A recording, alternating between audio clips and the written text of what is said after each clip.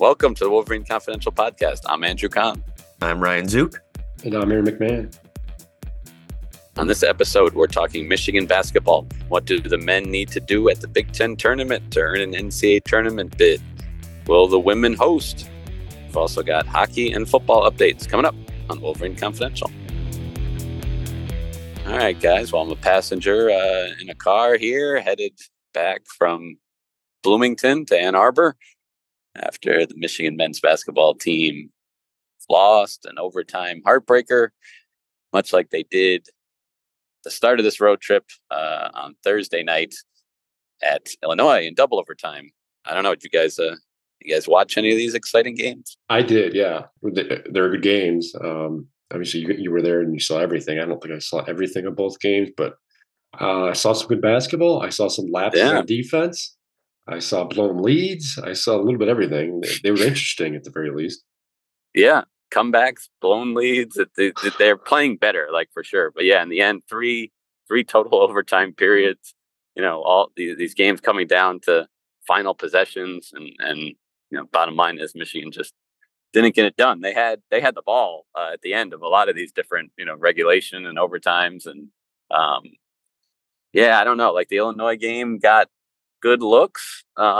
Joey Baker open threes at the end of two of them, but couldn't make either. This last game, little different. They end up with a Hunter Dickinson contested three at the end of regulation, and then overtime they end up getting Dickinson loses the ball a couple of times, and then even when the door gets left open by missed free throws by Indiana, Kobe Buffkin, instead of getting a shot off, he tries passing it to Hunter Dickinson, and it doesn't go well, and they lose again.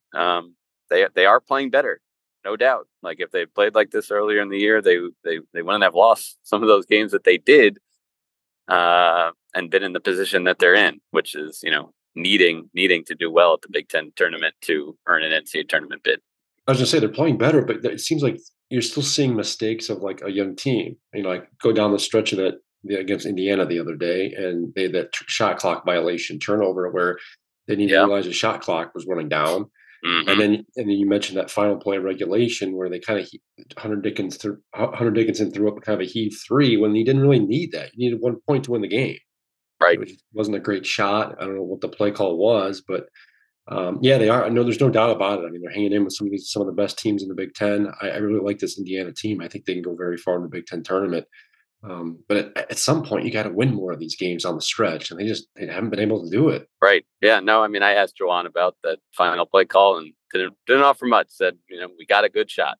So okay. But yeah, exactly. There is a scoreboard at these games, and even with their progress, at the end of the day, they're not getting it done. But they did win enough, in these final 10 games to at least put themselves, back in the conversation. It's interesting. There were scenarios, entering Sunday where Michigan could have won and still not gotten the double bye in the Big Ten tournament, which would have been like the ideal scenario for them. I think like get the win and then get the chance for like more wins in Chicago maybe than they would have had otherwise. But that changed by the time the game tipped off. Like you knew if they won, they were going to be the 2 seed, and so be it. In the end, they obviously lose. They fall to the 8. They'll face Rutgers in the first game Thursday, noon Eastern time tip, 11 local time in Chicago, in that 8-9 game, with the winner advancing to play top seed Purdue. So I think it's a good draw for Michigan, because like you face another bubble team in a potential like NCAA tournament elimination game. Like that should be a quad 1 game, and then if you win, you get a top tier quad 1 game, like a top 10 Purdue team. Like I think it's like kind of a good draw for them to given the position that they're in. Yeah, because there was a chance that they could have been the 5th seed too, right? I mean, it's just crazy that one game at the last game of the season there's a potential 6 seed swing on one result. Yes. Going into the day could have been like anything from like 2 to 8. They were all on the table. They started getting eliminated one by one, but it was still a drop. Yeah, from 2 to 8 with the win or loss, and then even 5 to 8 based on that Northwestern Rutgers game. But yeah, the 5 seed, for example, then you're playing the 12-13 winner. Like that's a game that doesn't really move the needle as much as the one they're in. And then your next game not as good. Again, you win the whole thing, you get the automatic bid. So like they're in a tougher spot to do that now, of course. But yeah, they're in a chance to to maybe make a run in this thing. Man, but if you're Michigan and if they somehow are one of the first 4 teams out, and that's got to be tough to watch the NCAA tournament then, knowing that like you were playing some of your best basketball down the stretch, competing against top teams, and you don't even get the opportunity to kind of make some noise in the tournament because you just let too many games slip away. Yeah, good point. I think it'd be too little, too late is what they just would apply here. But yeah, I don't know. Like again, the whole thing about like why not Michigan? Like look at the standings. 11 teams. I think between 9 and 12 league wins. 9 teams between 9 and 11 wins. Like the efficiency margins, if you want to get into that, tell a similar story. And actually have Michigan as the second best team in Big Ten play. So, what do they need to do? That's the big question. Like, there's no easy answer for that. I've been saying this all along. It's like it's a moving target. Like bids can get stolen. You think you've done enough, and then some team in some smaller conference, wins it and steals a bid, and you just don't know. That's why it's tough being on the bubble. But you think probably need 2 to feel good about it. You just beating Rutgers. I'm not sure that's enough. Maybe it is. But beating Purdue on top of that, I feel like that could be enough to maybe even get them just in the field and even avoid the play-in potentially. But there's no way to say this with any certainty. Now, of note here, as of this morning, Jared Palm, friend of the pod, I guess, he did update his bracket, and he's got Michigan in the first 4. So I got to think, at least a win over Rutgers later this week would probably at least firmly put them in the conversation. And as you said, I think 2 wins would certainly probably put them in.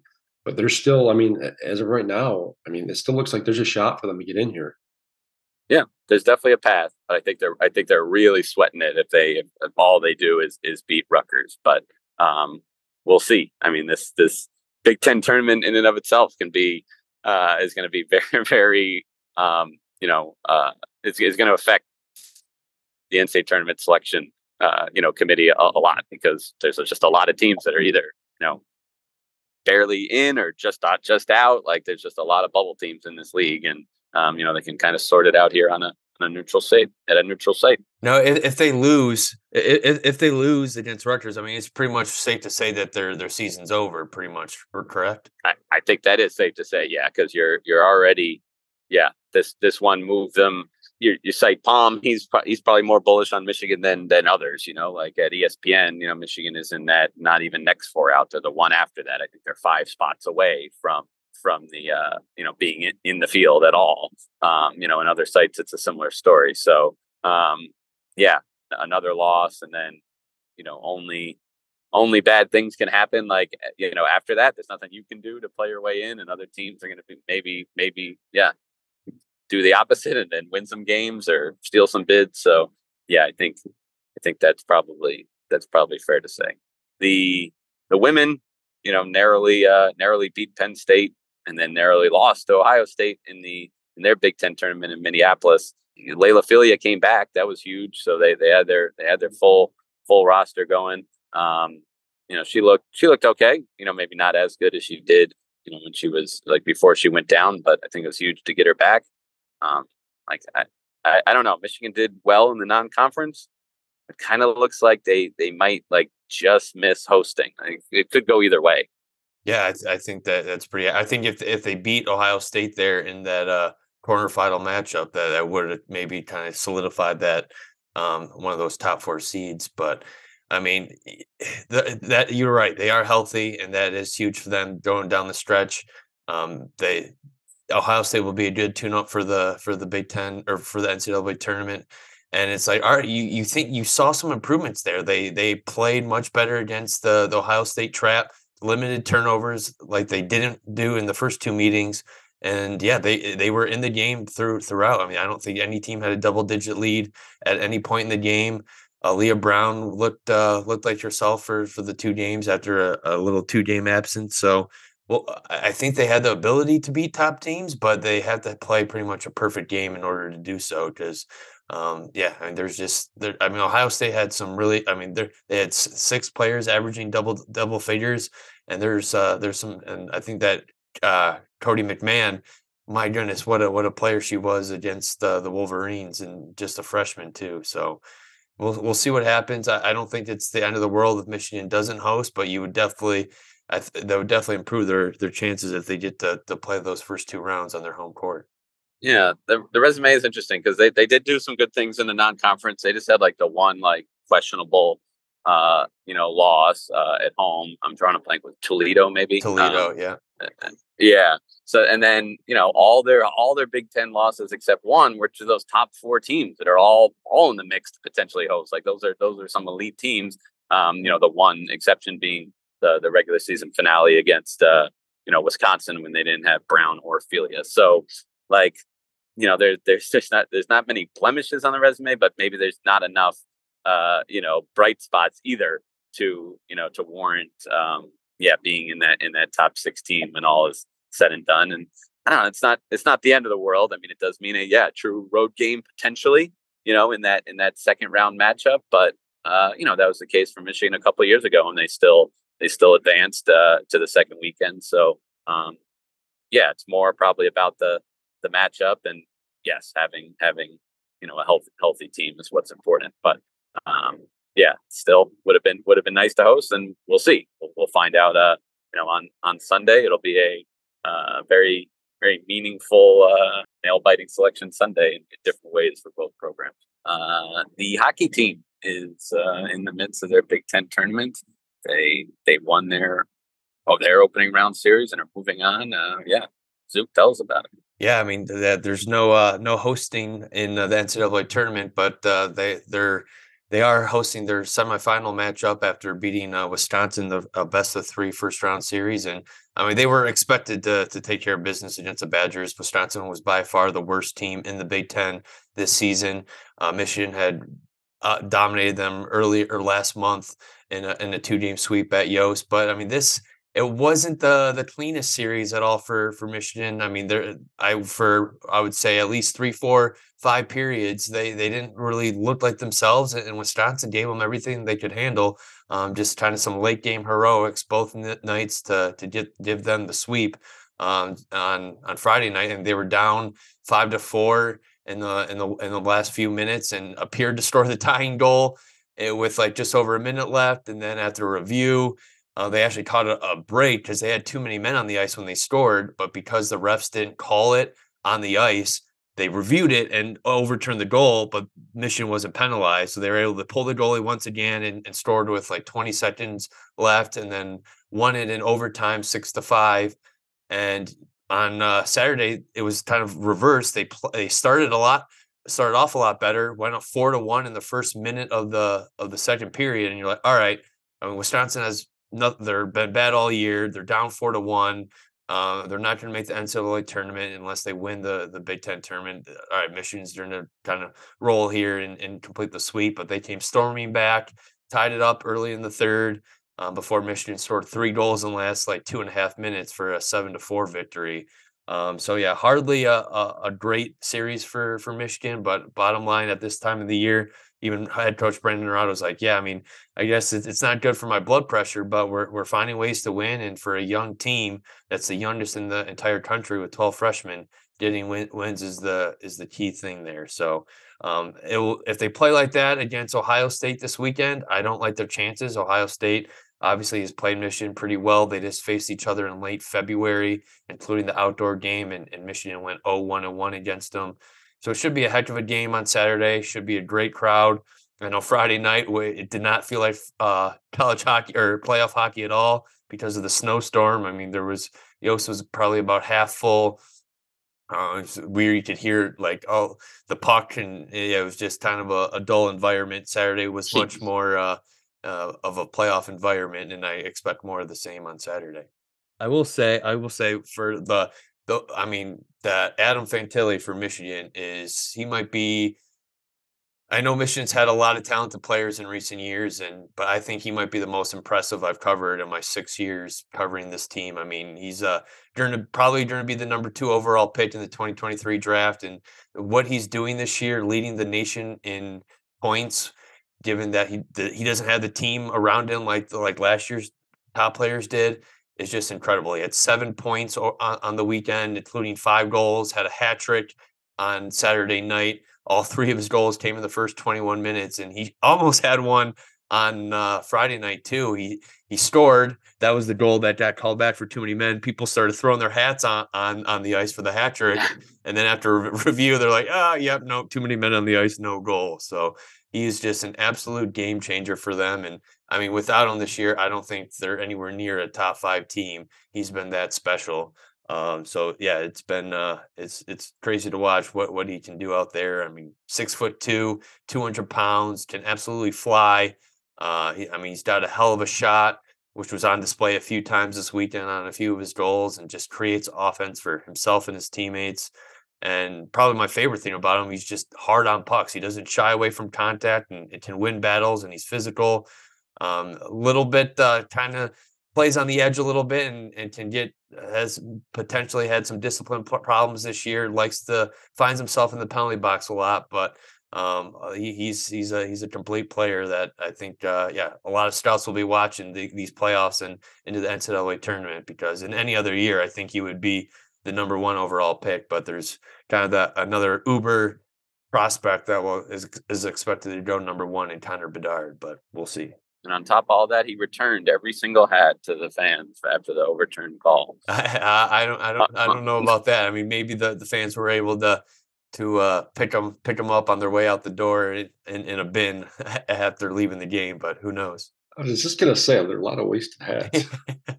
Yeah, a lot of people in the press box knew right away. They're like, Michigan just had too many men on the ice. I don't think that's going to count. But obviously the fans were not as aware, and got pretty excited. And then on Saturday, when he did score his 3rd goal, there was a long delay before that started. I'm like, no, that one's going to count, folks. You can start throwing your hats. That's his 3rd. Make sure. It's funny. Aaron, you were also spent some time in Indiana this past weekend at the NFL Combine. Several Wolverines there. I guess, what did you learn or see that would interest our listenership? Yeah, Michigan had 9 total invitees. It wasn't as probably anticipated as like last year, but when they had Aiden Hutchinson going potentially, obviously going number 3, but there was talk of him going number 1. None of that this year. Michigan doesn't really have a surefire first round draft pick.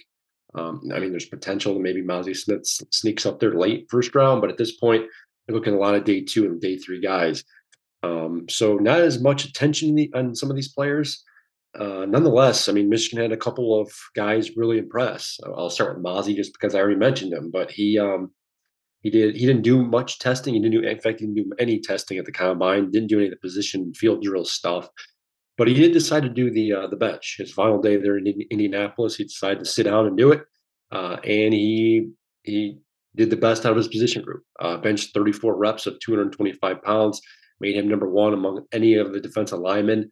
I think the offensive linemen go today, so we'll see if it stands as the best of the draft class. But nonetheless, impressed. So I think he's got a lot of stuff going for him there. He anticipates, from what I understand, doing the rest of the tests at Michigan's Pro Day, March 17th in Ann Arbor. So he did well there. That was Thursday, and then Friday afternoon, DJ Turner kind of blew the doors off of the 40-yard dash. I think that's kind of most of them.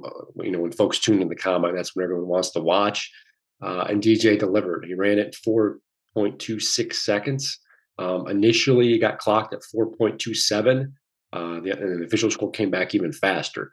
So not only did he end up being the fastest of his position group, he ended up being the fastest of the combine at all, this entire combine.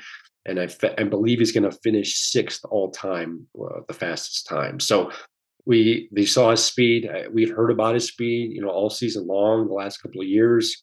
He was on Bruce Feldman's Freaks list for the Athletic last year. I think a lot of folks were focused on Mazi because he was number 1 on the list. Well, DJ was on that list too because of his 40 time. Michigan had previously timed him at 4.28. So this was even quicker than that. So DJ Turner's speed is probably going to help him. He was projected coming into this kind of combine as maybe a late second round, early third round pick. I got to say right now, I mean, assuming his numbers hold up, and he did a couple other things as well. I did the 10 or the vertical where he got 38.5 inches, and then the broad jump 10 feet 11 inches, which were both very good too. I got to think that's going to help his draft stock. So he's probably right now at this point, assuming he didn't bomb in the interviews with some of these NFL teams, he's probably firmly a second round pick as well. Not bad for a former 3-star prospect coming out of high school. That's what I was thinking, and it seemed like after he ran it Friday night, I got several questions from folks, friends, and his colleagues in Indianapolis asking me, like, did you realize DJ Turner was this quick? And I don't know if any of us thought he was this fast. I mean, the all second team, all Big Ten cornerback. He was good, but I think his stature is always hurt him. He's obviously short. That doesn't help his situation. Nonetheless, NFL teams are always looking for speedy guys, especially on the defensive side of the ball in the secondary. So I got to think it's going to help his situation. He's certainly going to get looks from a lot of folks. There's some very good cornerbacks in this draft. They're obviously going to go first, but I got to think DJ's certainly helped himself this week. Aaron, I feel like I ask you this every year. You get down on the field there to get tested yourself in a few of these things. No, it's funny. I've been to four, I think, combines. I was trying to figure it out last week, and I've never been on the field at Lucas Oil Stadium for the combine stuff. I think the media, they're allowed, but you're not allowed to get close. And I think this year, in fact, they put them up in the stands in one of those seats in one of the sections. So I didn't bother to get down there. In fact, this year they moved the bench press out of the available viewing area for the press. They moved the bench back on the end of the field at Lucas Oil Stadium as well. So they're kind of starting to kind of slowly gravitate away from the media area. So no, I didn't get to do any of it. Do you think you could crack 5 seconds in the 40? I think you asked me this last year. If I was in shape, probably maybe a 5.2, 5.3. I don't know. I don't think I ever ran the 40. I never played football, so I never. There's no reason to. But I like to think I'm relatively fast and I got some burst to me, but I don't know. I have no idea. Bursty McMahon reporting from Indianapolis. Yeah, so some reports were coming out on the various speeds, including one the other night when I was, on press row for Michigan basketball game. I won't say which writer and I won't say which Michigan football player, but he was, he was knocking the 40 time that had come out for him, and I was asking, did he think he could beat it? He wasn't sure. Similar number, I guess, to what you're throwing out there, Aaron. But yeah, interesting stuff. How much this plays in, just besides what the tape they put on, over multiple years in actual games. Like this stuff definitely matters too. It's funny too, because you're right, that kind of came up too in some of the interviews with some of the players. Like Ronnie Bell joked about it. Like I spent 2 months training to run a straight line when he's never really had to do that before. and it matters for a guy at his position, a receiver, cornerback, and everything else. And then you talk to an offensive lineman like Ryan Hayes. We spoke to him on Saturday morning, and he really wanted to do it. He was asked the question, why are offensive linemen running 40? It's what does that have to do with your job, your skills and everything else?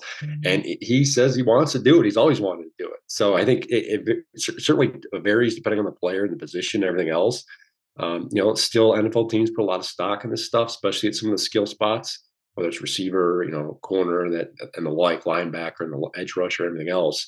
But yeah, there's still a thing, still valuable.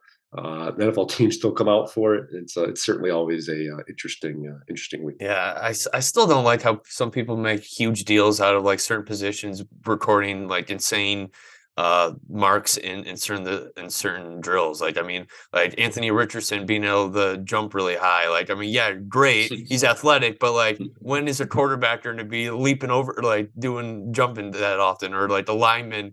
I think a lineman had a really high vertical that was better than most tight ends. I'm all right, that's great, but are linemen going to be jumping to catch passes or anything like that? Probably not. But it is fun fodder for people to discuss, I guess. Yeah. All right. Well, yes, as we covered, winter sports are moving into they're in postseason play now, with the games only getting more important as we move along. So we'll be covering all of that on mlive.com/Wolverines and here on this podcast. Thanks for listening.